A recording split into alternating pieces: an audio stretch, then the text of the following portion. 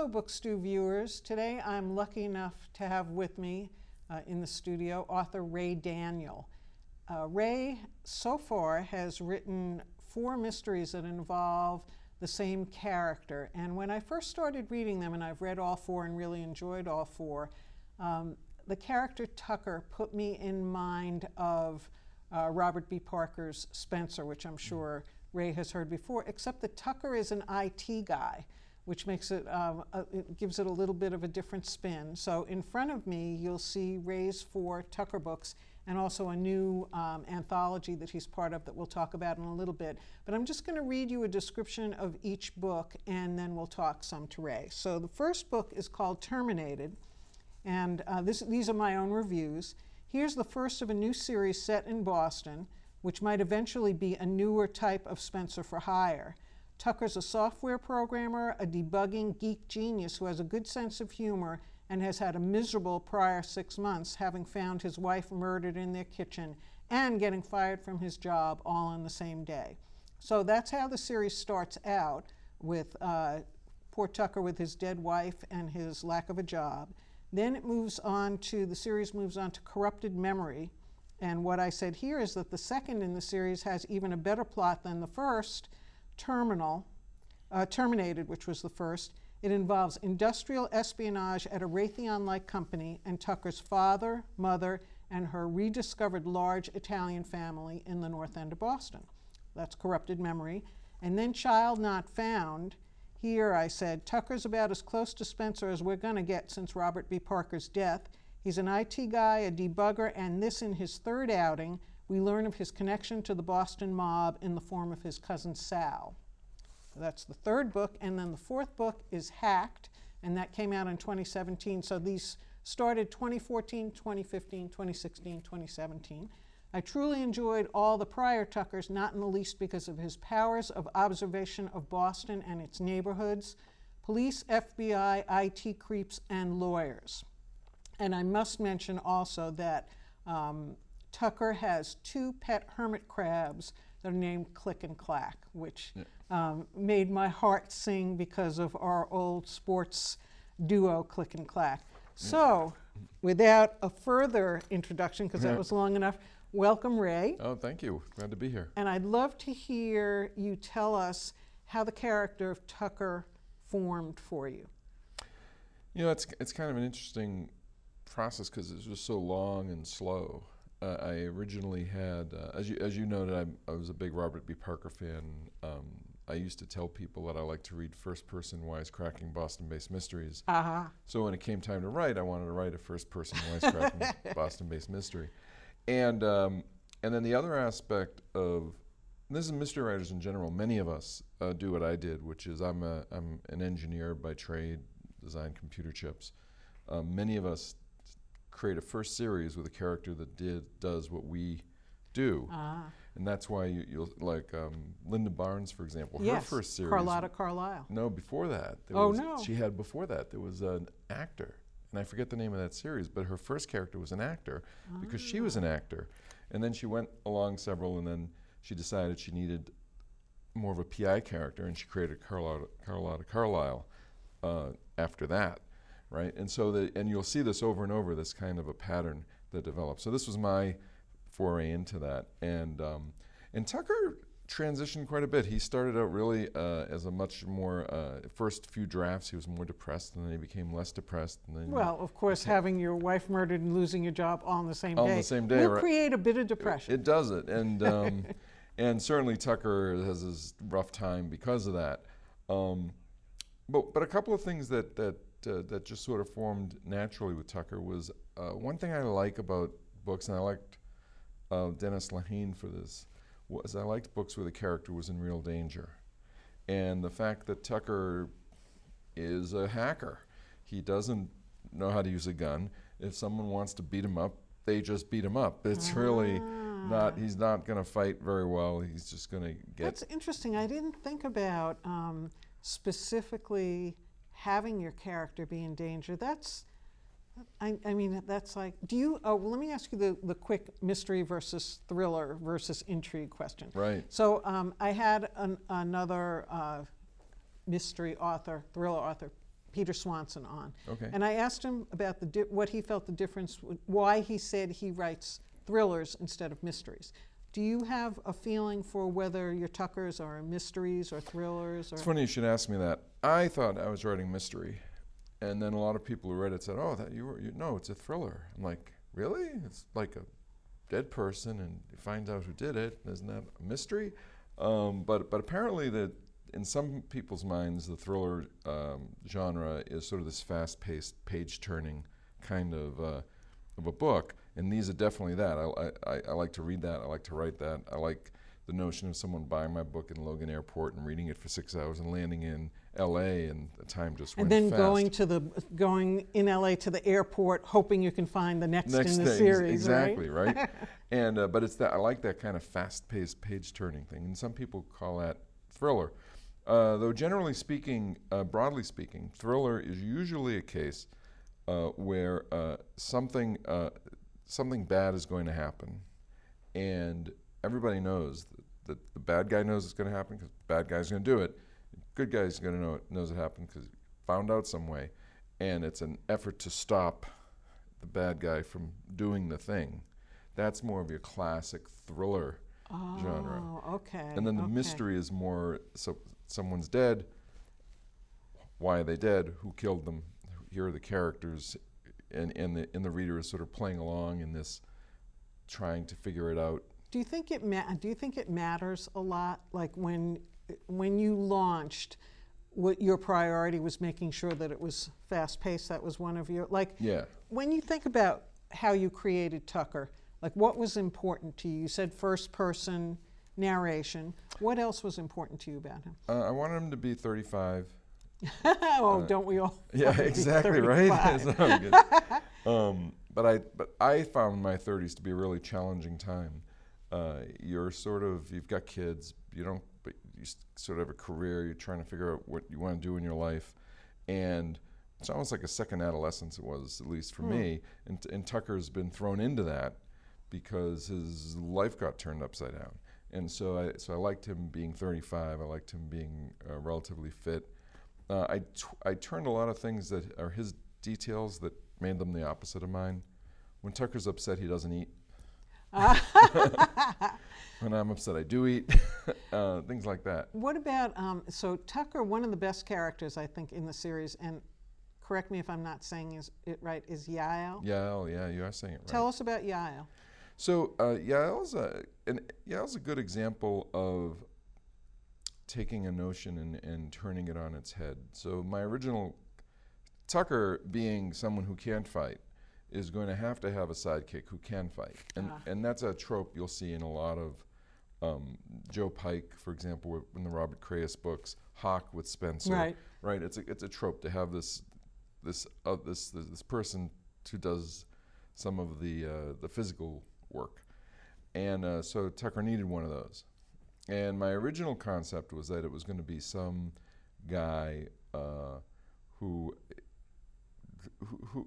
was like a gangster kind of guy. And I sat down to write the first scene where Tucker would be introduced to this character. And I sort of came to the realization, like, well, no, that's just the first thing that popped into my head. And it's going to be the first thing that pops into someone else's head. Oh. Well, what could I do that would be opposite of this? Well, one would be to make her a woman. And then to go the whole Israeli assassin route. And then what Yael turned into is an archetype, which I like. It's an archetype I like, but it's sort of called Shiva the Destroyer archetype. It's a woman. She wears usually black. She has a flat emotional affect. Agent May falls in that category. The woman Elizabeth Salander a little bit falls in that category. Nikita falls in that category, right? So that notion of this sort of kick-ass woman is a character that everybody tends to like. So was she the second one that popped into your head, or? Yeah. I started just twisting all of the basic knobs the other direction. So how often, as a writer, have you gone with the first thing that popped into your head? I guess I do. I do it if I like it. I'll go with it right up front. But generally speaking, the first thing that pops into one's head is the obvious thing. And readers are very smart and have read a lot of books. And if they know the obvious thing, if you know the obvious thing, they know the obvious thing. So you really have to take the time to come up with something that's a little bit different than what you normally see. So when you were first coming up with Tucker, where and how did you do your thinking about the characters, and then did you think of characters first, plot first, setting? You knew you wanted to place him in Boston, right? I knew I wanted to place him in Boston. I knew I wanted the story set in high tech. The story itself in Terminated about stealing source code is actually a story from my industry. My industry has a CEO once who not only, we have one company that just flat out stole its source code from another company so blatantly that when an engineer saw the other company's program running, he thought to himself, I thought I fixed that bug. Ooh. And he was like, oh, wait a minute. Oh, wow. And so that was pretty blatant. That was like FBI came in, took hard drives, and the whole thing. We had a CEO who modified some notebooks to try to win a patent suit, then tried to make it look he didn't know where the notebooks were, then tried to make it look like they were stolen, then got arrested for tampering with evidence and obstruction of justice, then got arrested at the airport with $10,000 and things going to fly. So IT is just as sleazy as everything else. It is. The last thing the CEO did was he literally got arrested for being in prison trying to hire someone to murder the judge. And so I'm like, geez, I could do high tech. I think there's enough going on there. So we were just talking before the show started, and you were telling me, sad, that this might be the end of Tucker after 4 books, or temporarily anyway. So I've written the book I just finished. I mean, like this weekend, is called The Worst of Times, and it's a standalone book, so it doesn't have any connection to Tucker. It's set in Boston, and in that book, a white Boston cop murders a black PI. Ooh. Because of what happened when they went to high school together during forced busing. Oh wow, that time is really ripe for exploration, isn't it? Don't you think? It's for all of us who grew up in Boston, it's a very emotional time. It's a very emotional time to remember, and there was just a lot of dramatic juice in it.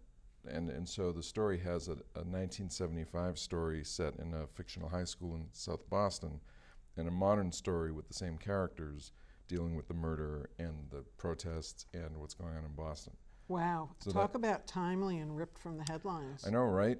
Unfortunately, we've been saying that now for years when I tell people about that. But when I started working on it, when I first came up with the idea, someone said, oh yeah, I guess in 3 or 5 years it'll still be timely. I'm like, yeah. Unfortunately, since it's been that way for 50 or 100 years. Right.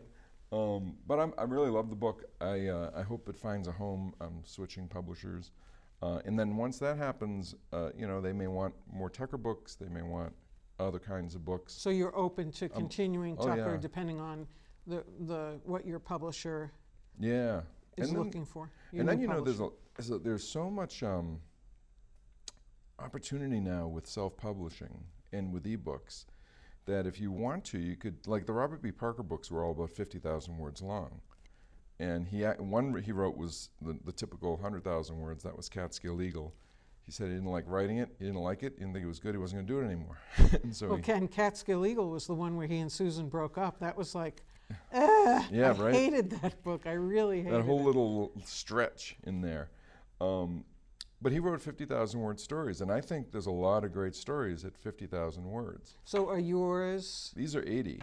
Okay, so they're a little bigger. But I think that the Worst of Times is actually 2 50,000 word stories interleaved. So it's 100,000 words, but it's 2 50,000 word stories. Oh, so were they actually really separate stories that you had to? I wrote one and then the other. Do you do alternating chapters now? Not purely alternating, but yes, I jump from modern to past. Do you label it with the year? Yeah. Okay, because sometimes I know that's a very common method these days of alternating time frames, And I've found it confusing in some books when they don't really make it clear, like Yeah.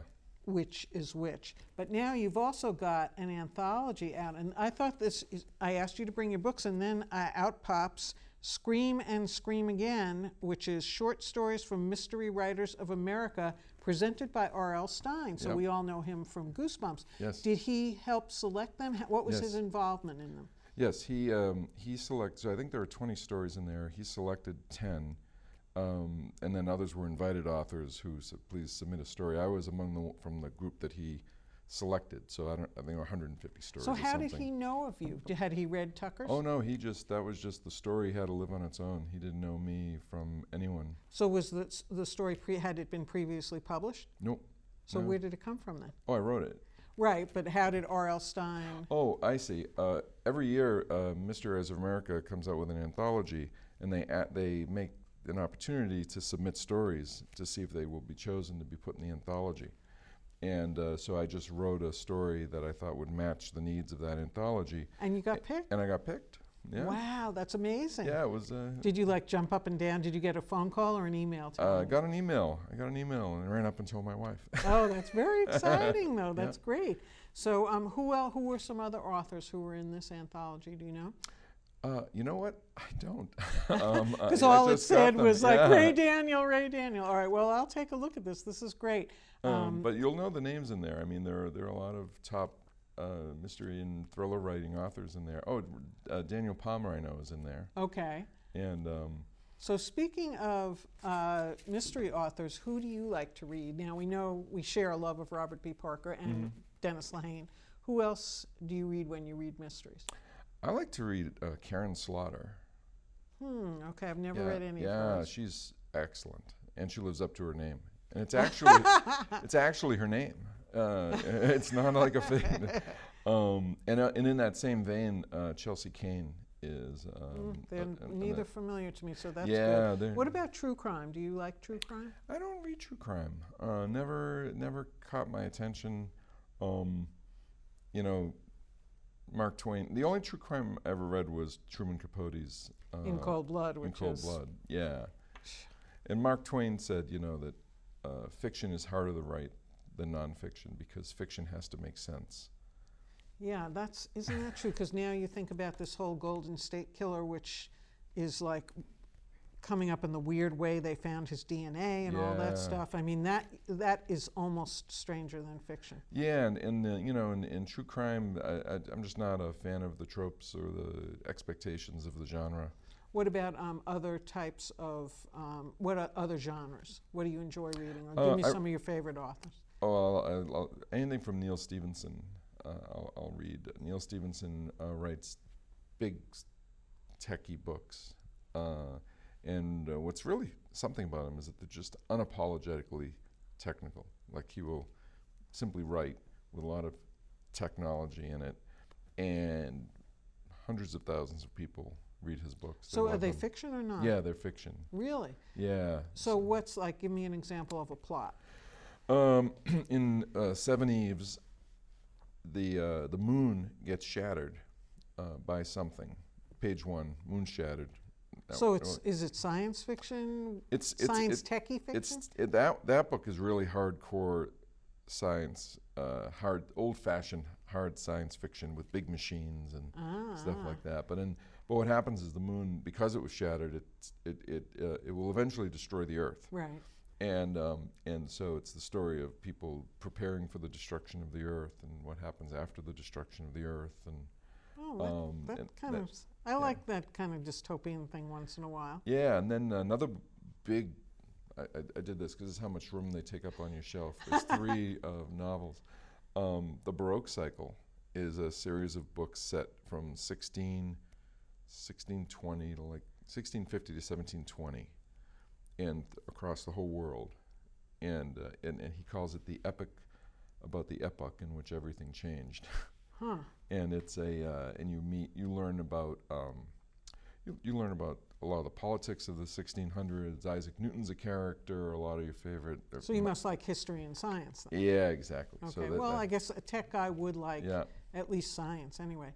Now, you also mentioned to me that you're working on audiobooks for Tucker, going Yes. back to Tucker for a minute. Yes. So can you tell us how that came about? Yeah, so I was doing a similar show to this one in Framingham. But And not as good, right? Not as good unless they're watching. And it Unless was they're just as good. No, Josh, Carol Luck and Josh Brogadier had a show, and Josh does audiobook production, and Audible has a system where an author who's got the rights to create the audio can get the book produced with no money down. So when you say have the rights for the audio, so when you write your book, so the publisher can sometimes take the rights to the audiobook as opposed to you having them? They can buy the rights as part of the deal. Ah. And in our case, we didn't sell the audio rights. The publisher, Midnight Ink, doesn't do audiobooks, so they didn't buy the audio rights. So I retained the audio rights so I could make my own audiobooks. And with Audible, with ACX, you can do that. You can put your book up there, and producers will send you auditions, and you look at the audition, listen to the auditions, and then pick a producer. And then there's a couple of different business models, but the one I like is no one puts any money in. You wrote it, the producer produces it, and then you split the profit once it's out. So on Audible is a pay model. Do people pay for Audible, Yeah. or do libraries have them Audible as well? I think so. I think Overdrive can probably get you to Audible. Because we have Overdrive at our library. Yeah, exactly. And you know, that's all Amazon. So Amazon. Right. And I didn't know Audible. Amazon did Overdrive. Okay. Oh no, they do Audible. Okay. Okay. But I would be surprised if they didn't make it somehow compatible with Overdrive. So is Josh is also the narrator as well? Josh is the narrator, and I have to say, what an experience listening to Terminated. The book, I wrote it, my goodness, it came out in, you said 2014? So you must have written it probably 2 years before that, right? Exactly. And so I hadn't really thought about the book for a long time, and so having Josh read it is I feel like a reader. Like I don't feel like I wrote it. Tucker is now a character to me, not a creation. That's so interesting because he's almost not yours because he's coming out of Josh's voice. Exactly.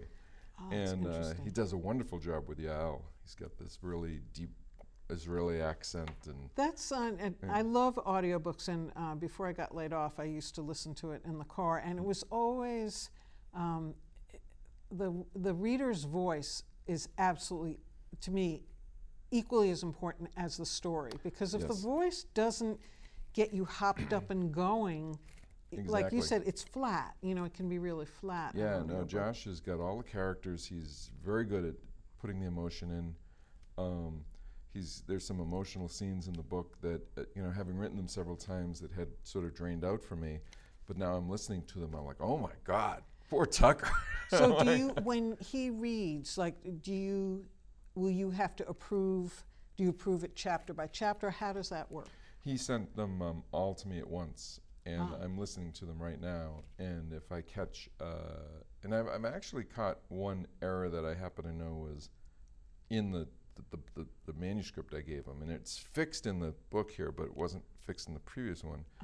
And Tucker is no one would know this, but some might. But Tucker is standing on Revere Beach, and he looks out and he sees there's a lighthouse out there, right? And in real life, in this book, and in real life, that's Breed's Light is the name of the light that's out there. But in the Josh's version that I gave him, I had thought it was Boston Light at the time, and so I'm driving down, and he's like, "I looked across to Boston Light." I'm like, "That's not Boston Light." Josh, that's not Boston. I know I told you that was Boston Light, but that's not. That must be like a totally an unworldly experience to hear your own words, especially since they were a while back, coming out of like a professional reader's mouth. It must be very thrilling, I would think. It's a lot of fun, and more so than the words themselves is to have the characters dramatized. Yeah, that's right. Right, because the characters are in your head, and you relate to them. I mean, there are characters I like more than other characters. I like the readers. I have my favorites among the characters, and have his take on the characters come back to me is just wonderful. It's a lot of fun. Wow. I mean, I had a wonderful reader on Book Stew, someone who just does audiobooks, but she doesn't write. She doesn't Right. write it. And basically she said, as I mentioned to you, that her having an acting background she felt was very important Exactly. to her success. So. Exactly. Wow, you've really given me a lot to think about. Yeah. And so when will we hear more about your next book that you just finished 2 minutes ago? It takes a while. We have 5 minutes, I think. Okay. It takes a while. From the time you give a book to a publisher to the time it comes out is generally a year. And from the time to take a manuscript that I've got and go through the process of finding a publisher can take a year. So it could be 2 years. I'll just have to write other stuff in between, which is what you're supposed to do as an author. Anyway, you right. do it, yeah, you just keep But writing. you also have you have some ebooks up, don't you, as well? I have some short stories up that I wrote, a couple with Yao. She's a great short story character because, this sort of mono-focused Yeah. character is great for a short story. Because I found them when I was looking for pictures of the covers online. I'm going to have to check that out because Yeah. I think she's a great character because you're always wondering, like, what's her stake in him? Yeah. She's always there to protect him, but they're not like in love or anything like No. that. So it's really nice to have, it's the old, can men and women be friends? Yeah, that's well, right. Yeah. maybe a woman and men can be protectors of each other Yeah, instead. yeah, exactly. So let me ask you one more question quickly, even though I'm getting the high sign. Do you write for a living, Ray, or do you have another job? Oh, I have a day job. I design computer chips. Ah, okay. Yeah. So how much time do you get to spend writing? I write about an hour a day. My goal Are you is- one of those, I have to sit down and I have a dedicated space and I write an hour a day? I write, yep, and I write when I'm doing the first draft. I write 500 words a day at least, Ah, and just do that every day. And at the end of 4 months, you've got a book. well, I can't wait to see at the end of maybe another year when we see your next book. And I want to thank you so much for being with me today. It's Oh. been great to have you on Book Stew. And Book Stew viewers, you must check out Tucker. We've given you all the information here. And soon you'll get to hear the audiobook too. So that's really good news. Yep. So have a good night, everybody. And thanks a lot, Ray. Oh, thank you. It was a lot of fun. Bye-bye.